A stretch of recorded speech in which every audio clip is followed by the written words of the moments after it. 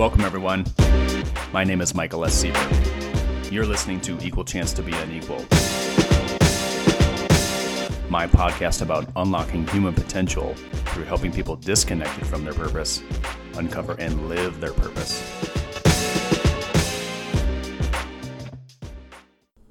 Hello, everyone. Welcome to today's episode of Equal Chance to Be Unequal. I have the pleasure of talking with my guest, Edgar Olivo, today. Edgar is a Hispanic author, award-winning entrepreneur, bilingual business strategist and trainer, social media influencer, business correspondent for Univision Arizona, and future business lawyer, which we're definitely going to have to talk more about. His business students and clients refer to him as the Swiss Army knife of business skills training. Edgar's work is regularly spotlighted in media outlets such as CNN Latino, the Phoenix Business Journal, Arizona Business Magazine, and Univision Arizona. He recently became a business correspondent for Univision with a podcast show and a Facebook Live program educating viewers on business topics for Spanish-speaking audiences specifically. He also hosts a Spanish and English, his own live podcast called Energize Your Business on Compass CBS social media channels, which we'll give you more information about later. In 2012, Phoenix's mayor at the time, Greg Stanton, honored Edgar with the Key to the City of Phoenix for his work on a Hero Veterans Initiative.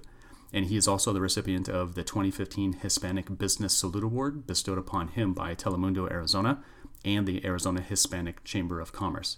In 2016, Edgar was recognized by the East Valley Hispanic Chamber of Commerce with the Community Leader Award, and the United States Hispanic Chamber of Commerce recognized his company at their national annual convention. Over the years, Edgar has served as board member for community organizations such as Marisol Federal Credit Union, Hope's Crossing, Arizona Humanities, the Create Academy, and the East Valley Hispanic Chamber of Commerce. Edgar is certified in business, finance, and training, holds a business communication degree, and applied business data analytics certificate from the W.P. Carey School of Business at Arizona State. And what I love about Edgar is that he's a first-born Mexican-American son of immigrant parents and the eldest of 11 siblings. And we've had so many conversations about him being the eldest of 11 siblings. I just love that part of his story. So with that, Edgar, welcome to today's show. Thank you so much, Michael. It's such a pleasure and such an honor. I'm very excited to be here. Absolutely. Thank you for that. I appreciate it. And thank you for all the work that you've done in the community, because even going through and knowing you for all these years, but then going through and reading that, I was like, oh my gosh, maybe there are things that Edgar's doing that I'm not even aware of, and you and I talk pretty regularly. Right. A lot of people say that. What are you doing now? That's usually a common question whenever I'm like, what are you doing? So for everybody listening in the pre-show, Edgar and I were talking about our daily habits with regards to exercise and meditation and mindfulness and things like that. So I promise you that even though he's accomplishing a lot, he is caring for himself and his well-being. That, I think, is important. So Edgar, I gave a little bit of a bio about you, but please fill in the gaps and kind of turn back the clock a little bit to those younger years and walk us forward to today and share your story with us, man. Thank you. My family's from a town called Florencia, Zacatecas, which is a state in Mexico that is very, very close to Guadalajara, which is one of the most famous cities in Mexico. And that's the way I kind of let people, we're 4 hours away from Guadalajara, kind of like a Flagstaff drive to Phoenix. And so very small town, a silver mining town that was just kind of hit really hard by all of the historic events that happened in Mexico with the conquistadors and the Spanish influence there and a whole bunch of other stuff. And so a lot of the residents in that area immigrated north to northern states and moved to the border. Majority of that town actually moved to like California, Arizona, Texas. They kind of line up in that area. And being the oldest of 11 brothers and sisters, it's hard enough to keep track of their birthdays. But my dad is the youngest of 10. So I have uncles and aunts that are way, way older and cousins that I can't even count. And then on my mom's side, she is the oldest of 16. Wow. And so you can imagine on that side. So I come from a big family, which is great, but it presents its own set of challenges. I think growing up, it was definitely not the easiest thing, having family or parents that immigrated to this country in the early 80s. I grew up in Chandler back when it was a farmer town with the sheeps running around on the street, on Arizona Avenue, just crossing the street like nothing. And now there's a Loop 101 and a Walmart where there used to be sheeps running around. And so I got to see all of these changes too in my environment. But watching my family go through the challenges that they did to engage economically because of a language barrier, because of not understanding the culture, because of their own educational limit. They had to drop out of school very early. My mom barely completed 8th grade. My dad had to drop out at 5th grade. So they at least knew how to read. They at least knew how to do some basic math to be able to use that and start a life. And so my dad worked at a dairy for a very long time, and he would tell me these stories that they were so poor that at this dairy in Queen Creek, there would be chickens running around where the cows would eat. And every now and then he would go and just walk through that area to see where the chickens, if they had laid some eggs, and he would grab some eggs from there. There were these cactuses that would be on the side of the road that he would cut some, in Spanish they're called nopales.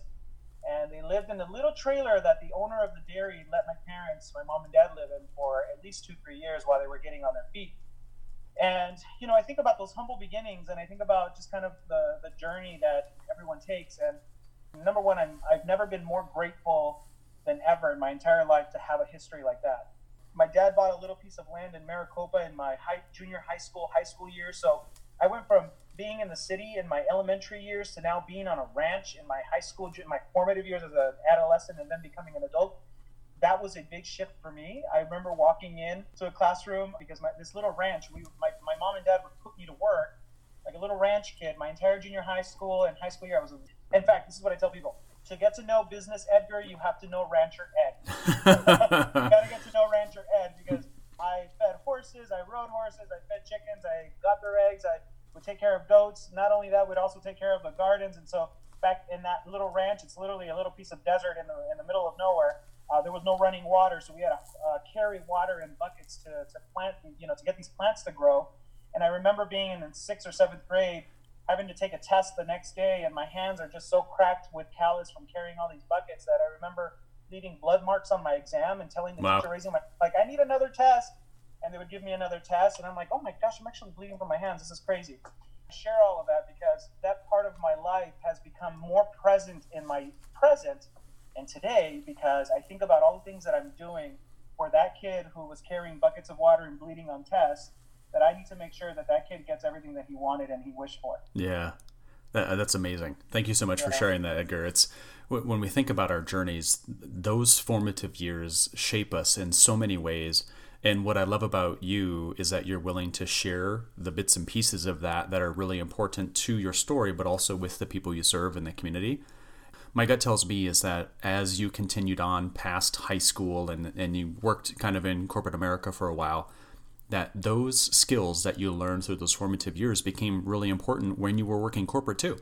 Yes, very important. I think, when you're immersed in hard work and there's no time for gossip or toxicity around you or, all those other things that create a toxic environment in the corporate world, I actually was able to kind of break through all of that and just get to the point, get to work. Let's just make sure that this works. Let's hit our goals. Through that, I had to teach a lot of people that it's not just something you snap on and put on a hat when you go into work and say, all right, we're not going to be humans. No, we can be humans, but our human energy needs to be directed into accomplishing this task. Mm-hmm. And so through that process, I feel like, I know for a fact that how I grew up made me not afraid of hard work. And I think when I work around people, they kind of pick up on that. And so then they roll up their sleeves and we just get to work. And then we get to relish and celebrate once a project is done. Or students graduate from programs, we'll celebrate because at the very end, that's when we're going to celebrate. We're going to make sure that we accomplish this thing first. And I feel like that's kind of helped people in their business too along the way outside of corporate America.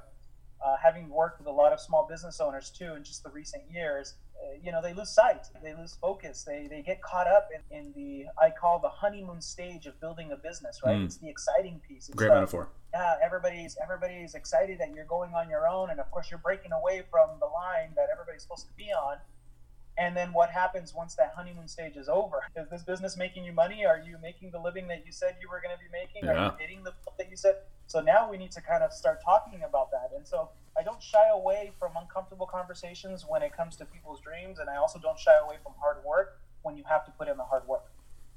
Yeah, and the experiences that you had when you were younger with having to care for the animals, having to care for the plants, going into trying to take a test with your hands bloodied.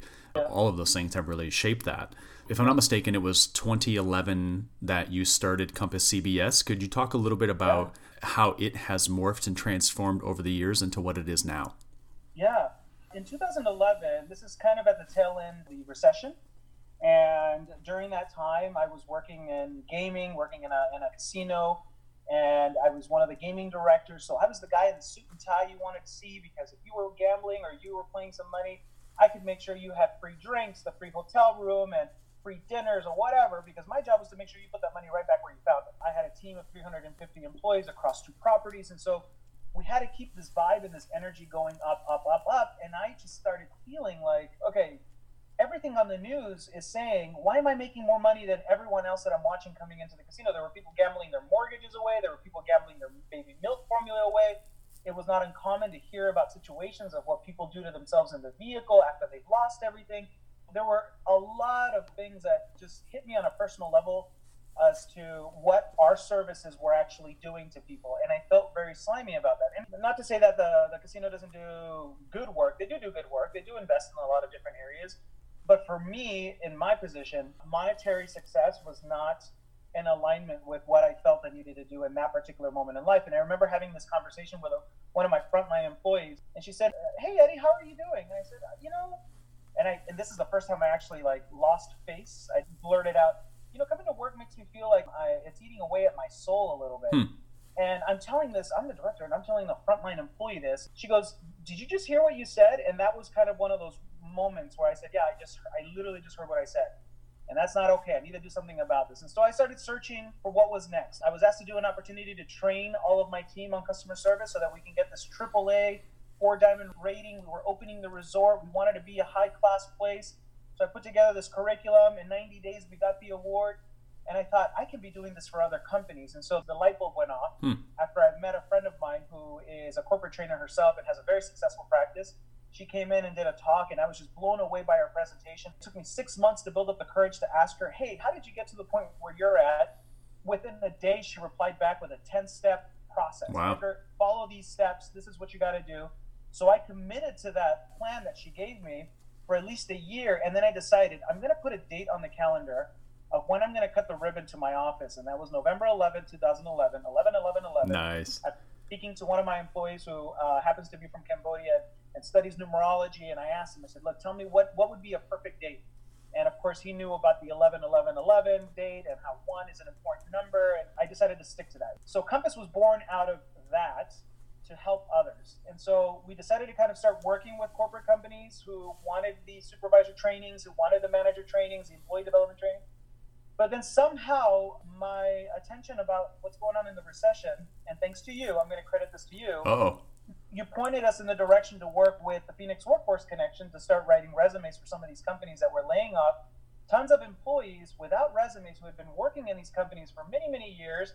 And I knew that we were writing resumes for people for jobs that didn't exist. I knew we were doing that. And I was hoping for the best for these people, that I wanted to make sure that their resume was going to be the best resume that they've ever had in their lives. And that was always the feedback that I would get. "Oh my gosh, thank you so much. I got 2 interviews." And they would call me after the fact. And these are city clients, but they would call me to let me know just how well they were doing. And it was just the most fulfilling experience. And it was our first government contract as a company after I left the casino. That work led me to connect with other folks who are doing economic development work. And I thought, okay, well, what else can I do? And I started working with the libraries, doing free business resource programs where I would volunteer my time on the side. And that eventually led me to work with the city of Phoenix to do a business development program that was only a contract for a year. They wanted only 150 programs. They wanted just free resources. I said, all right, I'll put together this curriculum. It's called the Business Roadmap Program. But if I do it in Spanish, would you guys let me do it? I won't charge you anymore. I know the grant's already allocated a certain amount of funding, but I'm willing to double up my time because I have it, just to see what would happen if I do it in Spanish. And they said, sure, let's do it. We'd love to engage the Spanish-speaking community. So I did it, and in 1 year, we hit about 3,000 people with education. Dang. There were about 50 businesses that came out of that program, many of which still are in contact with us through some of our programs. And so it kind of put me on this road temporarily to work with family-owned businesses, the small business community, and kind of really giving them some of my corporate expertise and bringing it into the small business environment. Fast forward, couple of years later to today, we've already worked with over 16,000 businesses just in the Valley. Many of them are micro entrepreneurs, stay-at-home moms who sell cakes, or maybe an electrician who has a team of 6 people. But those are all businesses. Those are all businesses that are contributing now to the economy. They're now letting me know that they're hiring their first employees. Some of them are getting their first government contract. Some of them are now engaging in other higher level programs that give them access to other resources. And that was a big focus for a long time while doing the corporate training and working with some of the larger nonprofits and doing the employee development. The need for small business development became so great that we decided to invest this year in online education, doing business content more online, because what I found working with so many small business owners is that they're on social media quite a bit. They use Facebook quite a bit, especially if they're promoting their business. Well, why not get in front of them on their phone and give them a little bit of education along the way? I started it about 2 years ago with a tripod and a phone in our office, and we would get about 60 to 70 people at a time, a live audience with a phone recording this conversation of what I would talk about, of, this is how you read a profit and loss statement. And now I have a city official that is going to share with you how the government works. And here, I brought somebody from this organization. Here, I'm going to bring an immigration attorney to talk about the issues that are going on. And so I would bring on all these folks, and it started drawing a lot of attention to our social media channel that now we invested in a studio. We're in North Scottsdale. We've got a little studio where I have my cameras, my lights, so I can just get on the camera, put out the education, work with some of our key partners who want to advertise with us, who have key business resources that we want to promote, that we endorse and trust. And at the same time, we're working with enterprises doing Microsoft training. We're doing all kinds of leadership training as well for some of the key managers. We're working with one nonprofit in particular that's opening up 10 schools over the next 10 years. So we're going to be their key employment training outsource provider. All these opportunities came along the way. And when you ask me, what's our journey and how did it all start? It's an interesting winding road, not a straight road. Yeah, that's the great thing about people who live extraordinary lives, is that there never is that straight line that goes through everything. There is always the ups and the downs, and having to swim through rivers and having to figure out how to climb mountains and cross the Grand Canyon, right? All these things that end up happening in a person's life.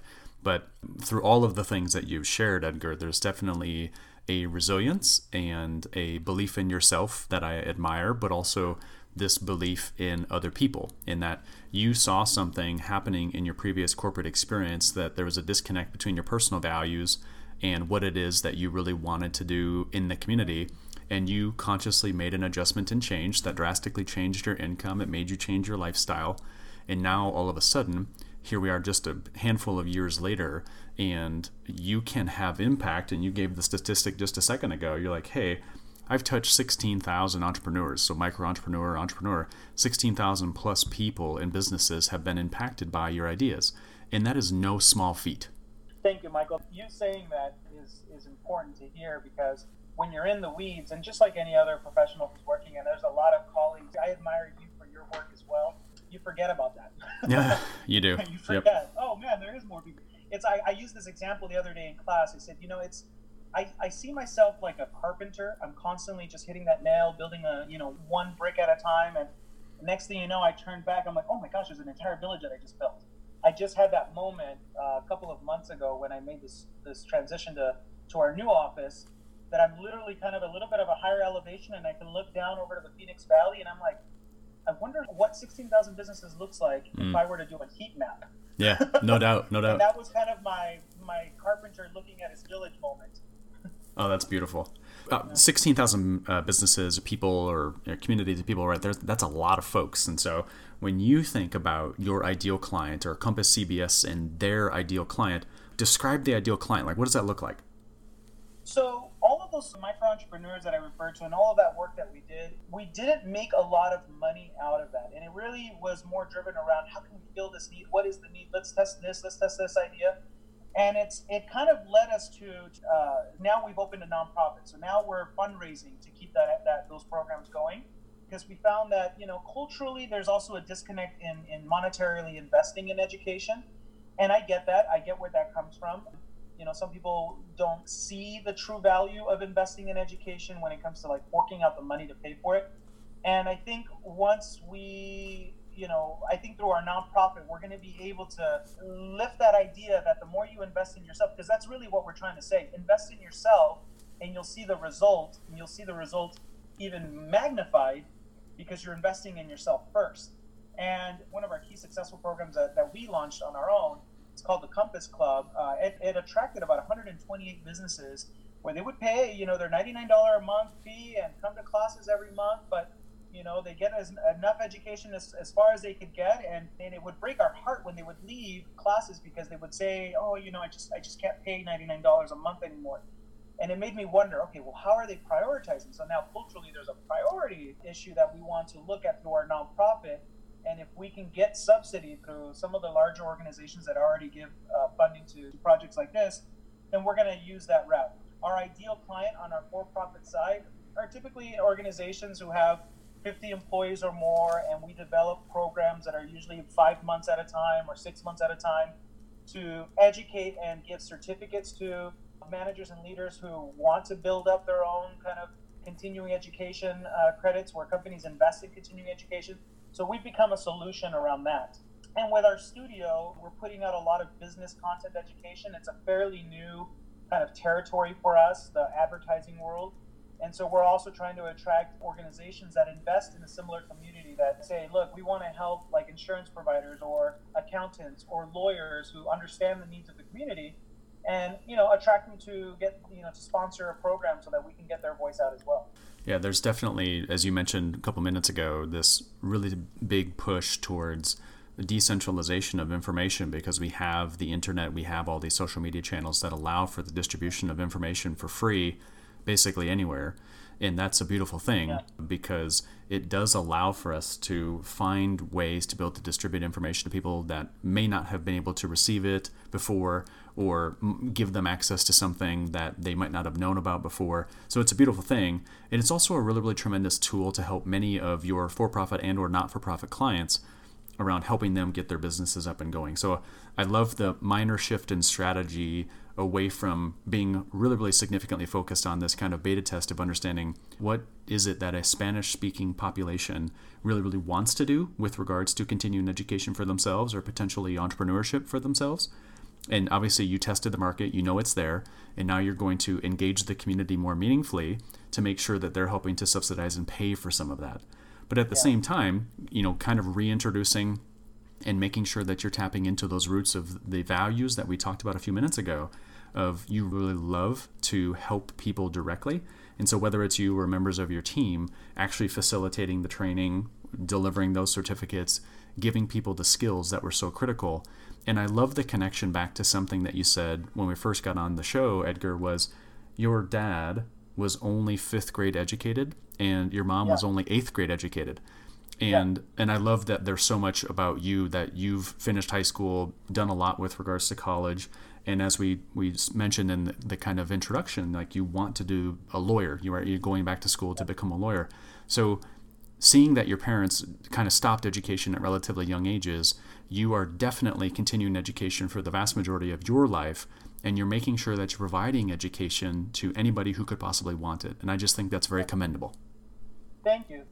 As I think about it too, a lot of the folks who were coming to our programs when we had the center in downtown Phoenix, there were a couple of months where I kind of got personal. It got personal in the sense that the stories that they would tell me about what they went through. I had a gentleman who's 65 years old who came, and he was a retired plumber, 65 years old. All of his kids are grown. He came to me with tears in his eyes at the end of a class, and he said, Edgar, I dropped out of school too when I was in 4th grade, and this is my way of going back to school. And when he said that to me, I just immediately, again, a lot of the things that I do too are around kind of watching the struggles that my parents went through. My mom, I tell all of my banker friends and all of my insurance friends and all of my legal friends and even folks who work in the judicial system, I know how it all works because since 9 years old, my mom and dad would drag me there to translate every single thing that they needed to do. So I watched how language facilitated their engagement in the economy,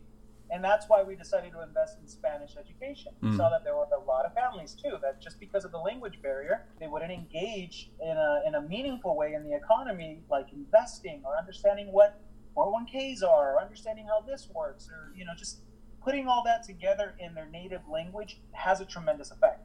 My father passed away in 2006. my mother's still around, and now she's one of my biggest fans. She shares every video that I put out because she's trying to get her friends and her colleagues things to watch as well. And she tells me, she's like, I sit in front of my phone watching you, and she goes, I'm in your classes. She goes, I know you think of me. She goes, but I'm in your classes. Literally, I'm in your classes. I'm like, this is a good full circle moment. Yeah, that is so true. And I love that. So then give me a little context, Edgar, about why being a business lawyer is important and how does it fit into the fold with the rest of the stuff you're doing? So this is a story I've never shared, so you're getting an exclusive. Okay. Awesome. When I was younger, my dad didn't make all of the best choices. I think his choices were always directed to help us in a way, help the family in a way. I mean, he had 11 kids. I mean, who, I don't know. I cannot imagine being 20s, 30s, and then he passed away when he was 43. Getting to 43 with already 11 kids. He's had successful businesses, he's had failed businesses, he's had jobs, he's been fired of jobs. So he's always tried, but he never had focus for what is it that he wanted. And that was something that I, to this day, you think about, when a parent is no longer around, like, I wish I could have this conversation with him. But so he used to say, you should, and my family calls me Daddy, you should become a lawyer so you can help your family get out of problems. You should become a lawyer to help your family to get out of problems. And I remember not fighting, but arguing. I'm like, that's not why I want to become a lawyer. I want to become a lawyer to actually help people, not get people out of problems, bad choices, Yep. Like, if there's injustices happening, that's where I want to be involved. And so that was kind of like a penned idea early in my formative years, but it really came out when our current president did the Muslim ban, and I was thinking about this the other day, like, what really made me turn my attention to becoming a lawyer? It was watching the news one day, watching the hundreds of people stuck at an airport because they couldn't get into the country that they've lived in for many years, and who were the first responders that went to that situation? It was the lawyers. The lawyers went out there, they were the ones who were helping people get back in, they saw a huge injustice. The ACLU or all these organizations raised millions of dollars to help this particular situation, and they managed to get a lot of people back connected to their families. And it's not an area that I want to get into law, but it was what they did and how the level of power or influence or ability or whatever you want to call it that comes with becoming a lawyer, what they were able to do with that. That is something that really drives me. How can I get not just my words, but my signature to also have a meaningful impact in people's lives? Yeah, you're certainly already having massive quantities of impact as it stands now, but to be even more educated in specific areas for these individuals in those very desperate times of need makes total sense. I love that is a thing that is a theme that's kind of tying throughout your life. As you mentioned earlier, life is oftentimes a series of ups and downs and changes and things that we don't necessarily understand. There's that loose drawn line between some of those things that happened for you and against you and to you when you were young till now, to say, I really, really want that to happen, not only for my family and my friends and my close colleagues, but also when those really significant things happen in the community or around the nation or around the globe, I want to be one of the first responders there to help them. I just think that's beautiful. Yeah, and I think about the amount of people that want to contribute to our economy, and I study economics, I study pop culture, I study actual, culture in different countries. I study how entrepreneurism is developed in other countries, like the Somalian country. Really, the Somalian people are just amazing. There's this entrepreneurial drive that is so embedded in their day-to-day. Somalia is run by entrepreneurs. There's no government. It's being run by entrepreneurs. The moral system is being run by their religious faith. And, you start thinking about, well, how do businesses or entrepreneurs, how does that influence the way our environments are shaped, the way belief systems are shaped? And, I've always been drawn into seeing how foreign investors who want to contribute into an economy willfully, willingly and lovingly, and they're faced with so many challenges that an attorney can help them with, drafting up contracts, negotiations. And I just see myself being at that table between a president and the head of a corporation and ensuring that they're meeting the people, profit, planet philosophy. Nice. Yeah. Triple bottom line. Yep. I'm like, I want to be a guard around those 3 Ps. Yeah, those 3 Ps are so critical. And so thankfully in America, maybe globally, but I know for sure in America, the conscious capitalism movement and the 3 Ps, people, planet, profit, Those things are becoming far more accepted and kind of used as the standard by which good business is conducted. And I just think that's a really critical thing. And I'm really grateful that society has raised its level of consciousness enough to know that we should be doing business that way and not purely to serve a shareholder, if you will. And there's something to be said with regards to what you just said, Edgar, about there are people all over the globe that really desperately want to be in America, and they have incredibly good hearts, and they want to be here because this is the land of freedom and opportunity and possibility. And wherever they're at, they don't have that. And they would like to be able to do that here. And it sounds like you're designing your life and your career and your business around the possibility of being able to help them in some way. Now, Compass CBS obviously does a lot of different things, but that's one that in the next couple of years, as it becomes real and you can now begin to offer that as a service, I think it's going to be great. When you think about Compass CBS as it stands now, and you're going and kind of, we're focused a little bit on like this for-profit line that you have around driving certificate programs and training and doing things to up-level a person's skills. What do you do to really truly add value to an organization that's looking to hire you in that way? So I when I'm sitting with a decision maker about our services, I usually say, look, we want to help grow your business by helping grow your people. The education system has kind of failed us in a way. This idea of institutionalized learning, where you should only learn this, you should only learn that, doesn't really add value to the market as businesses who need skilled workforce, right? They need a skilled workforce to understand customer service, and that's pretty much, I look at customer service as people dynamics, true communication and caring and empathy and all these other things that are kind of stripped away in an educational system because you're kind of taught to pass a test.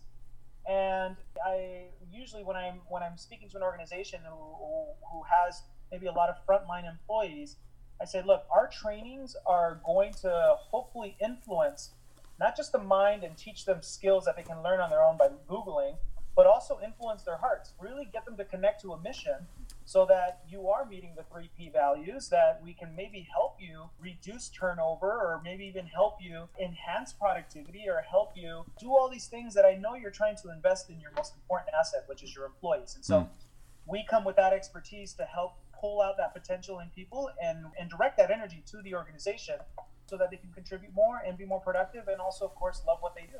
Yeah, we really want people to love what they do. We don't want them to just be workhorses. We want you to love the work that you do. And they absolutely should. And I've shared this on the podcast before and via my blogs and some other places.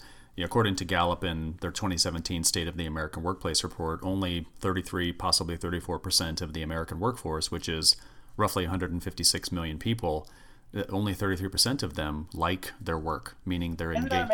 It's just such a low number. And so I love that, Edgar, what you and your team are doing are really trying to not only advance the people that are part of the 33%, but also to take maybe that 67% and get a percentage of them to become part of and grow the 33% in a meaningful way. Yes. And we, this is where my analytical side comes in. So I love numbers. I love statistics. I love measuring impact through numbers. So, and I also love personal and professional development. I love merging the two. It's kind of the reason why I got a business communication degree. I really wanted to make sure I had the business foundation concepts down, not only through experience, but through education, and then also communication, which is the entire process of human engagement, and making sure that I understand that those two worlds must live together and they must live well together in order for an organization to succeed. Mm-hmm. Yeah, I love the authenticity of that. I just think that more and more and more our society is moving to a place of the individual's authenticity, what really makes him or her needs to be shown. And I think what your training programs do is say, hey, here's who you are, here's your personal mission, here's the things that make you happy, maybe here's your core values, here are your strengths, here's your talents, here are the things that we're going to expand upon in a meaningful way. And then really look for that direct link between those beautiful things about that individual, and then find that direct link to where those skills can be best utilized inside the organization. Because I think that the point of happiness or engagement happens when the individual's core values and personal mission and authenticity really aligns with the organization's mission and core values and whatever makes its culture authentic. And I think it's that link is where most organizations are struggling right now, is that they're not doing a very good job of creating that link and showing the employees where that link exists. And I think that if they did that, they'd be in a much better place. You think about how communities are formed or how people feel connected to a community. You either have to do something to contribute to a community to feel a part of that community. And when we look at our programs too, adding to what you just said, I really look at it as we're building a work community where everyone's contributing, everyone has a stake, everyone has a way to feel validated and a way to feel like their work matters, and that there are leaders who recognize that, because that's what's going to propel the work community to grow. And so I really kind of look on the work that we did in outside of the workplace, in communities, bringing those concepts also into a workforce to build work communities. Mm-hmm. Yeah, I think it's brilliant. So obviously, as Compass CBS and even your life has gone through these beautiful changes, and you've been able to impact, in the last couple of years, 16,000 entrepreneurs, micro entrepreneurs, and now really building back up the kind of certificate kind of training area, and really thinking about the way that we're going to do that is by up-leveling the skills of your employees and making sure that they feel that strong connection to your organization so that the employee engagement grows. They stay with you longer, right? The retention and all those things are happening. What do you think the actual impact then is on the team, right? So you've done the training for this respective team. What is the impact then after they've gone through that training on the individual and for the organization? So the impact is that usually at the end of a cohort training with a group that we've worked with for maybe 5 months, there's a shift in perspective about what they actually do.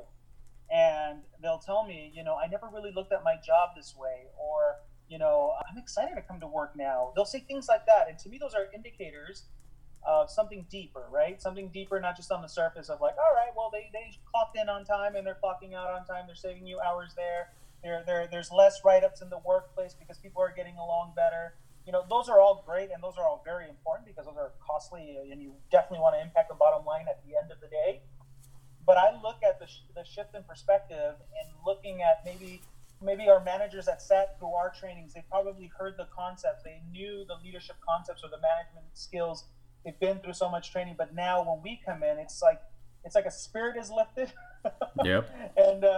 And it's all of a sudden the eyes are lifted from the textbook out into their environment, and now they're applying and practicing what they're learning. And to me, that is so important, to be able to shift someone from just reading a book to actually doing what was in the book. Yeah, I agree with that. And there's something to be said for that experiential learning.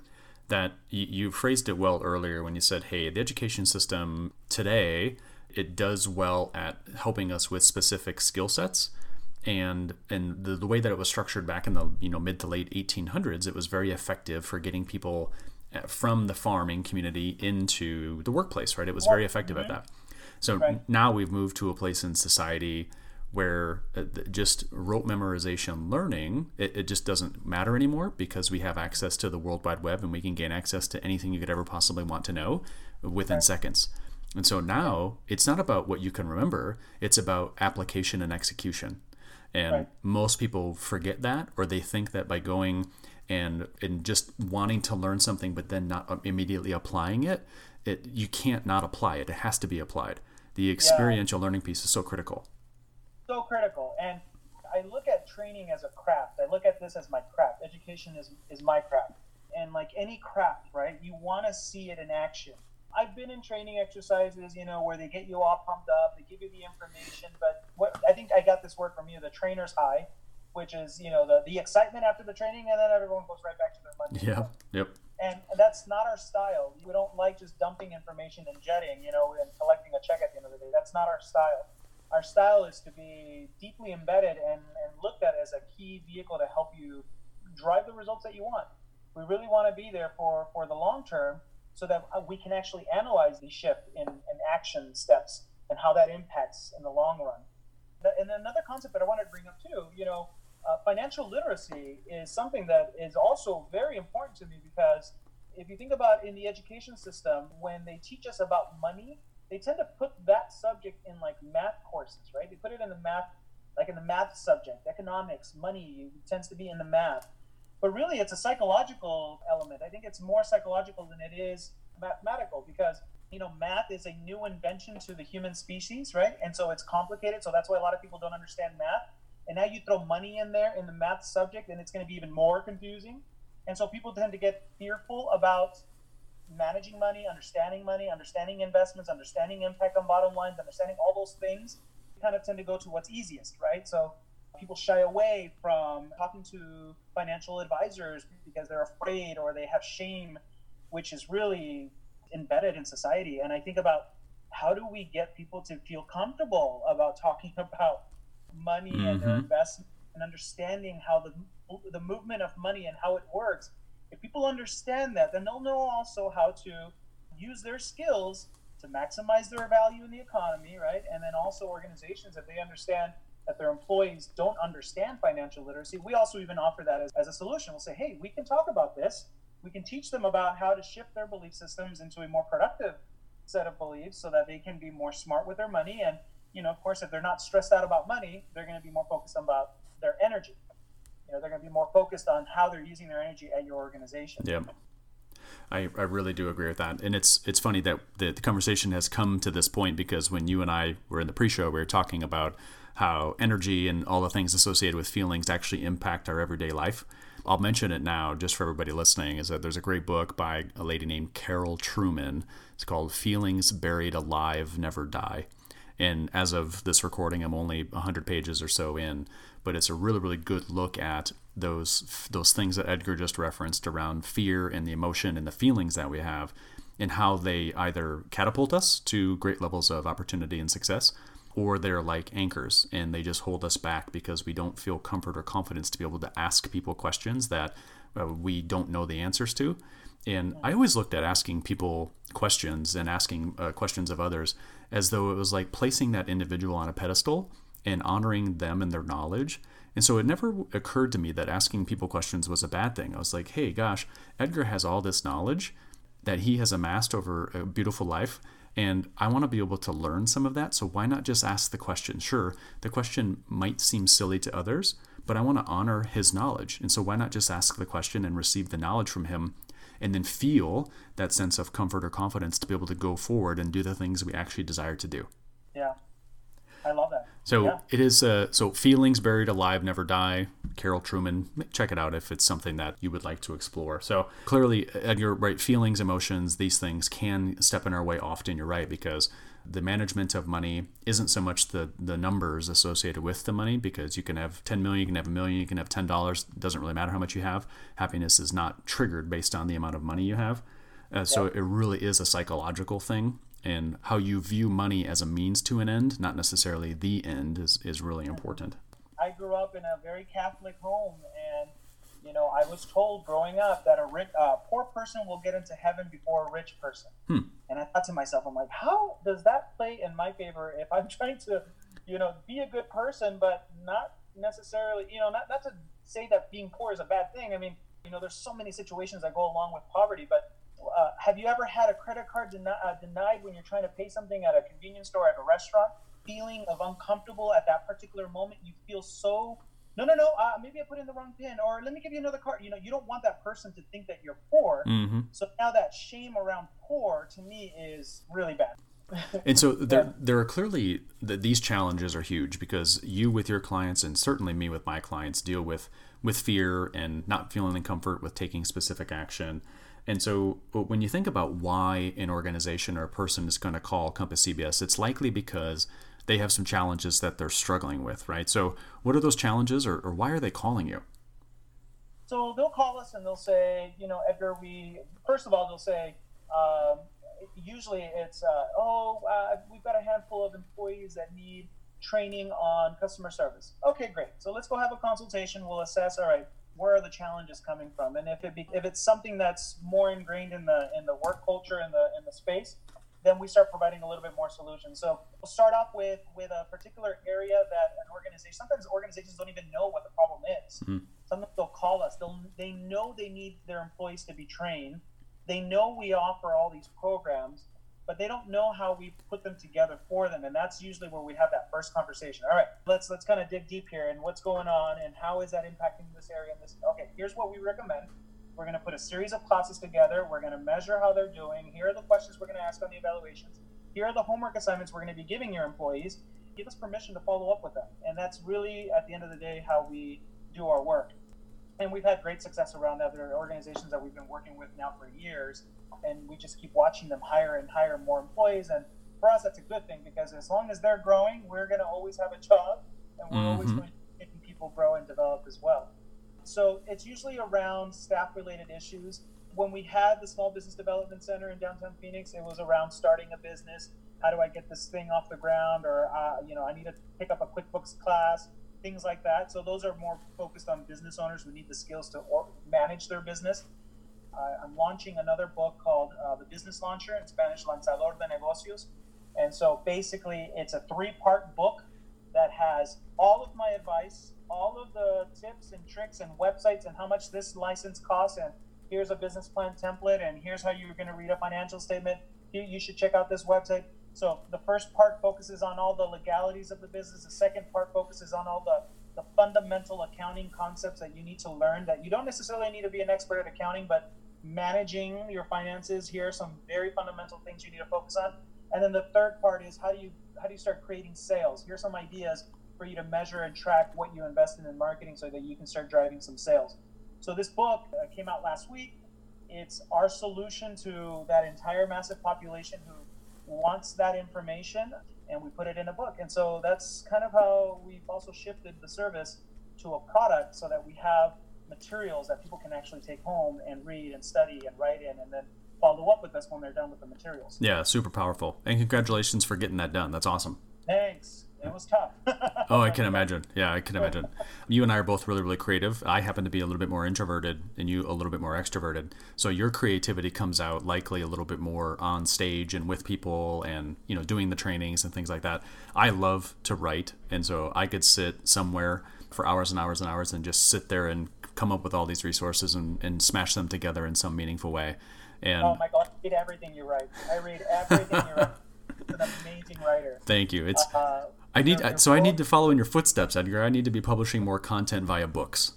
Oh man, I mean, your posts are so meaningful that all you have to do is literally just kind of save those drafts, put them in a memoir or some kind of chapter collection, and here's a Taste of Leadership series. There we go. That's such a great idea. Thank you for that. Yeah. Next year, in the calendar year 2019, I'll be doing a couple new revenue lines and things in my business, and so I'm going to have to add launching a book to the list of goals for next year, because if not, Edgar's going to hunt me down. I will. Because I will be ready to get your books. Yeah, thank you. So clearly the folks that you're serving, right, whether it's fears, it's not wanting to be shamed, it's maybe there's trainings around customer service, there's other staff-related concerns, there's employee engagement content. I love the process, right? Go into an organization, benchmark the current state, really think about what is the content that needs to be delivered, make sure they're doing their homework, keep those metrics going to make sure that they're transparently moving forward, and then at the end assess. And I think what you said also, which was brilliant, is that you stay in touch with them for long periods of time. And that level of accountability is really critical, is that if they keep hearing the same message repeatedly from you or your team, then that's really powerful, because it becomes a part of their everyday nomenclature and vernacular. And then all of a sudden they just want to keep doing that because they've been inspired by the things you taught them. It helps them to not go back to the way that they always used to do things. It keeps them focused on the new way they wish to do things. Yes, exactly. This one student in class said, Edgar, why don't you get some of those rubber bands, those rubber bracelets? What would Edgar do? I thought, well, that's an idea. That is a scary proposition for everybody listening. I know. I'm kidding. The times that I've sat down and met with Edgar and talk about these things, there has never been a time that I have been scared. So he has tremendous, tremendous ideas. And as you can tell from the last 45 minutes or so of our dialogue, that the ideas that he has around growth and development and betterment for our community and personal growth and development for himself and how he continues education, it's very profound. And the thousands and thousands and thousands of people who have been impacted by him are likely now carrying a piece of that with them.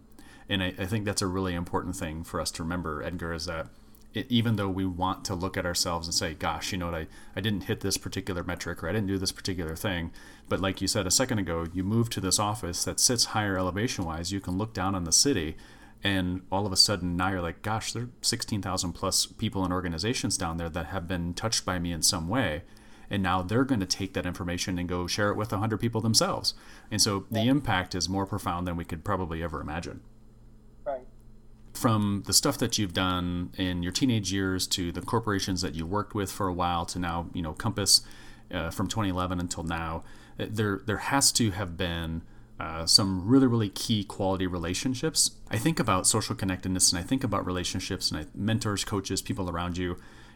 Talk a little bit about some of those key people along your journey that have really helped to keep you focused in on the various things that you've been able to accomplish in such a short period of time.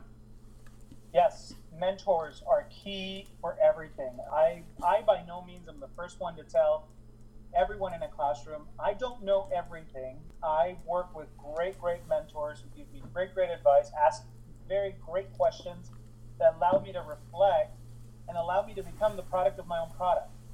And I think that's really important. You want to be the product of your own product, especially if you're working in professional development. You want to make sure you're also professionally developing yourself. And so one of my key mentors when I first started, his name is Rich, 40 years my senior, doing similar work with the U.S. Army and the military branches, doing training, professional development for some of the sergeants and colonels and things like that.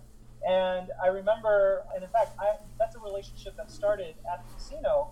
He was one of we called them our investors, not our high rollers. We called them our investors. He and I just immediately clicked, and I kind of whispered in his ear, hey, I'm thinking about starting a training company. I didn't know at the time what he did. I never asked what anybody does and how they get their money.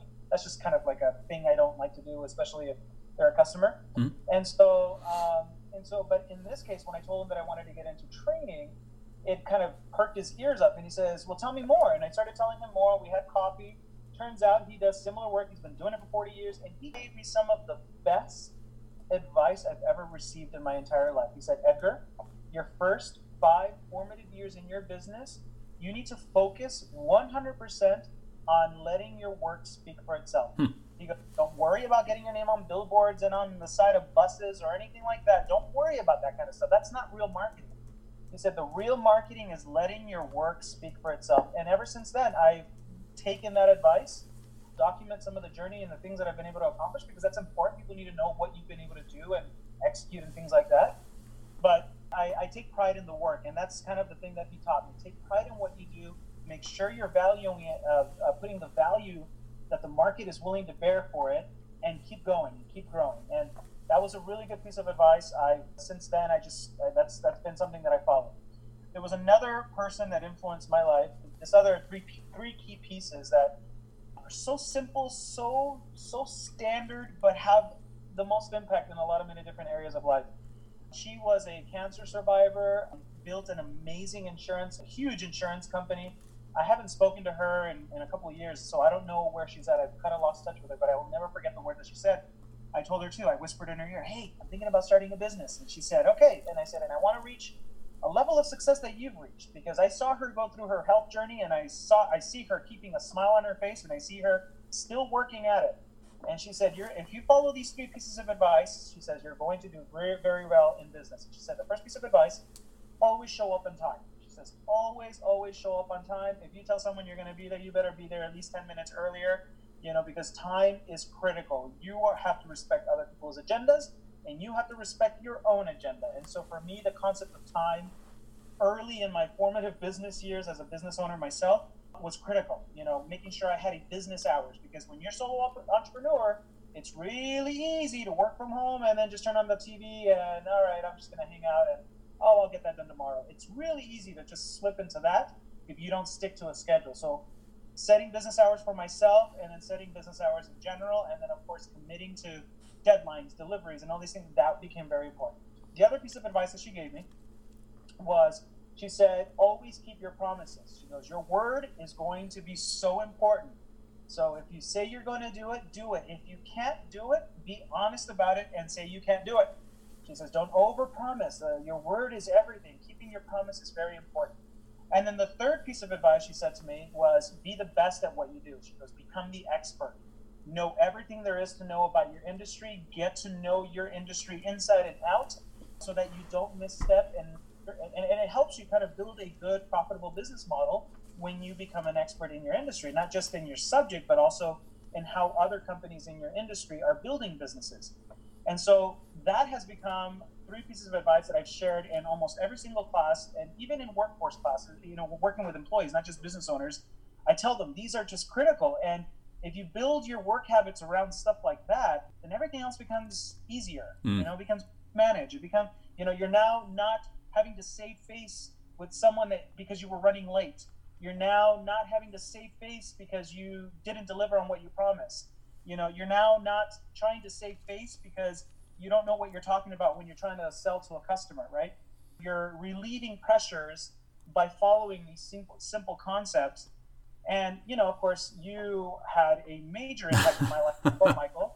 You said something to me in one of our first meetings. In fact, I remember how we met, too. If you don't mind, I'll share this story. Please. Yeah. I remember this is literally when I started our Facebook page. I didn't know what Facebook was, what was social media. This is early, too, when I started Compass. And I remember there was I had maybe 12 likes on my page, and one of those likes happened to be from you, and I wanted to explore your page, and I saw that you were doing executive coaching and getting into the a workforce career, and I was reading your profile. I'm like, I need to meet him. How do I meet him? And so I reached out to you. We had our coffee, and you said something that to this day I give credit to you everywhere I go. You said, and this is based around fears of starting something new, fears of starting a business, fears of all these things, and which is I think an area where you and I connected. On that day, you said, my fear of mediocrity is greater than my fear of entrepreneurship. And I will never forget that, Michael. I will never forget that. Yeah. And that is also kind of a thought that I bounce back to quite often when I want to give up. Because there are times I give up. There are times that I'm so tired, or maybe I'm tired of this, tired of that, or I don't see the flow, or whatever. That happens, and it's a roller coaster, right? And there are times you just want to throw in the towel, but I think to myself, no. I am more afraid of being the guy who quits, than the guy who keeps going. Yeah, I love that. Thank you so much for sharing that, Edgar. I don't know when it hit me. There were numerous times in my teenage years and in my early 20s where I felt very average and I didn't feel like I was making a difference, and I felt like I was meant for more. And I'm very grateful that the Thunderbird School of Global Management allowed me to be a student there in 2008, and I met a coach there, and she set me down the very different path that I'm on now. And there was just something about the experiences that I had at Thunderbird and the people that I met from around the globe and the faculty there. But there's something about there that I remember thinking of that phrase or that statement and really allowing it to guide and drive a lot of my decision making. And like you, Edgar, I still use it to do a lot of the things that I do today, because I certainly have many fears around my business and its growth and what is it meant to accomplish, and how many more years of life do I have, like all these things. But there really is something to be said for, you have to have that thing that drives you. And sometimes it's a hero, right? It's the person we look up to and want to become like. But sometimes it's also the anti-hero, right? It's the thing that we don't want to be. And I don't want to just be some guy that gets swept under the rug and doesn't make a difference and doesn't help society in a meaningful way. So the anti-hero oftentimes drives me as much, if not more, than a hero, if you will. So Edgar, thank you so much for sharing that about Rich or the woman who owned the insurance business, or for honoring me in that way. I appreciate it. When we think about resources that we refer, like you just gave a great one, right? You just published this book, The Business Launcher. Are there other resources that you've relied on or kept an eye on or make recommendations of to your corporate clients? I want to be able to share those with the audience in a meaningful way so they can check them out themselves. Yeah, so I do a lot of reading as well. Like I know you read a lot. I listen to podcasts. I try to kind of soak in this type of conversation often because there's so many stories that are just, they have so many key lessons that you need to pick up. I admire Darren Hardy, the founder of Success Magazine, and he wrote the book, The Compound Effect. That has played such a big role in my life. It's funny because it's kind of like a fine line between promoting this idea that once you become an entrepreneur, you're automatically successful. And I'm very careful to make sure that I never give off that kind of brand because you can't promise success. You have to build it for yourself. But there are some fundamental concepts. To me, The Compound Effect is a book that I recommend. And it's a simple message. Small, smart steps done over time will lead you to your goal every single time. I think of like at the beginning of the year when everybody's trying, especially me after eating all those tamales at my mom and dad's. I worry when I get back to my home to put on those suits. I'm like, oh, if that button closes, I'm going to be so happy. If that button doesn't close. So, I know like a lot of people at the beginning of the year, that becomes a resolution, right? And then what happens at March? You know, all these gyms make so much money, these memberships, and then what happens in March? They decline. The memberships start to drop, and it's because there's this idea that if you go hard fast at the beginning, you're going to see results faster, and that's not necessarily true. Right. Yeah, it's that person who's at that elliptical, even if they just did it for 5 minutes every day, they ultimately will lose more weight and will ultimately reach their goals that they've set out for themselves just by sticking to the small, smart steps. That applies to money, that applies to health, that applies to business, that applies to everything. To me, that book is really, really good. And then another book that I like to recommend, and this is more on the relationship side of how you interact and how you keep relationships, not only with yourself, but with others, is The Four Agreements. Very simple read. Don Miguel Ruiz is the author. The Four Agreements, to me, is one of those, oh my gosh, it's so simple. Why are we complicating our lives? You know, if we just kind of stick to this, everything else really just kind of revolves around that. And it's, you know, around the Toltec philosophy that you don't make assumptions, you always do your best, keep your word, and, you know, a lot of the things that I already applied, which is, you know, the advice that I shared earlier with the people that have mentored me, was in that book. I thought, this is so fundamental, you know, and not taking things personal. Those are the Four Agreements. And I think about those as shields for your energy as you present yourself in the world. I love that because, as fate would have it, I'm actually staring directly at a copy of the Four Agreements. And yeah, because it's in my office at my place, and it's something that is so foundational but so simple, and our society seems to have moved away from it for some reason. Yeah. What does it say at the beginning of the book? It's like, once you read this, you'll realize it's as if you're watching people who are asleep, you know, navigating life as if they're not awake. And after you read the book, it's like waking up. That's literally how I see it. People who are having these toxic relationships, I'm like, it's so simple. If you picked up this book and you really kind of understood these concepts, you wouldn't be having that problem. Right. Yeah, it really is, folks, like listening, it really is that simple. Number one, be impeccable with your word. Number two, don't take anything personally. Number three, don't make assumptions. And number four, always do your best. Yeah. Really simple. So if that's a great resource to consider. 7 Habits of Highly. Oh, yeah. Franklin Covey is an inspiration. To me, the Franklin Covey Enterprise is a business model. It's a company that we're trying to strive to become like, you know, like a bilingual version of that, where, you know, we take very important concepts, not overcomplicate them, and present them in the most digestible way. Someone from Thunderbird, in fact, this is another link that you and I have through Thunderbird. I'm not a Thunderbird, but I have a lot of friends through you and other folks that I've met. A group came to visit our studio, and they were looking at it, and they're like, well, what do you do here? I'm like, well, I provide, you know, social media, business content, blah, blah, blah, blah, blah.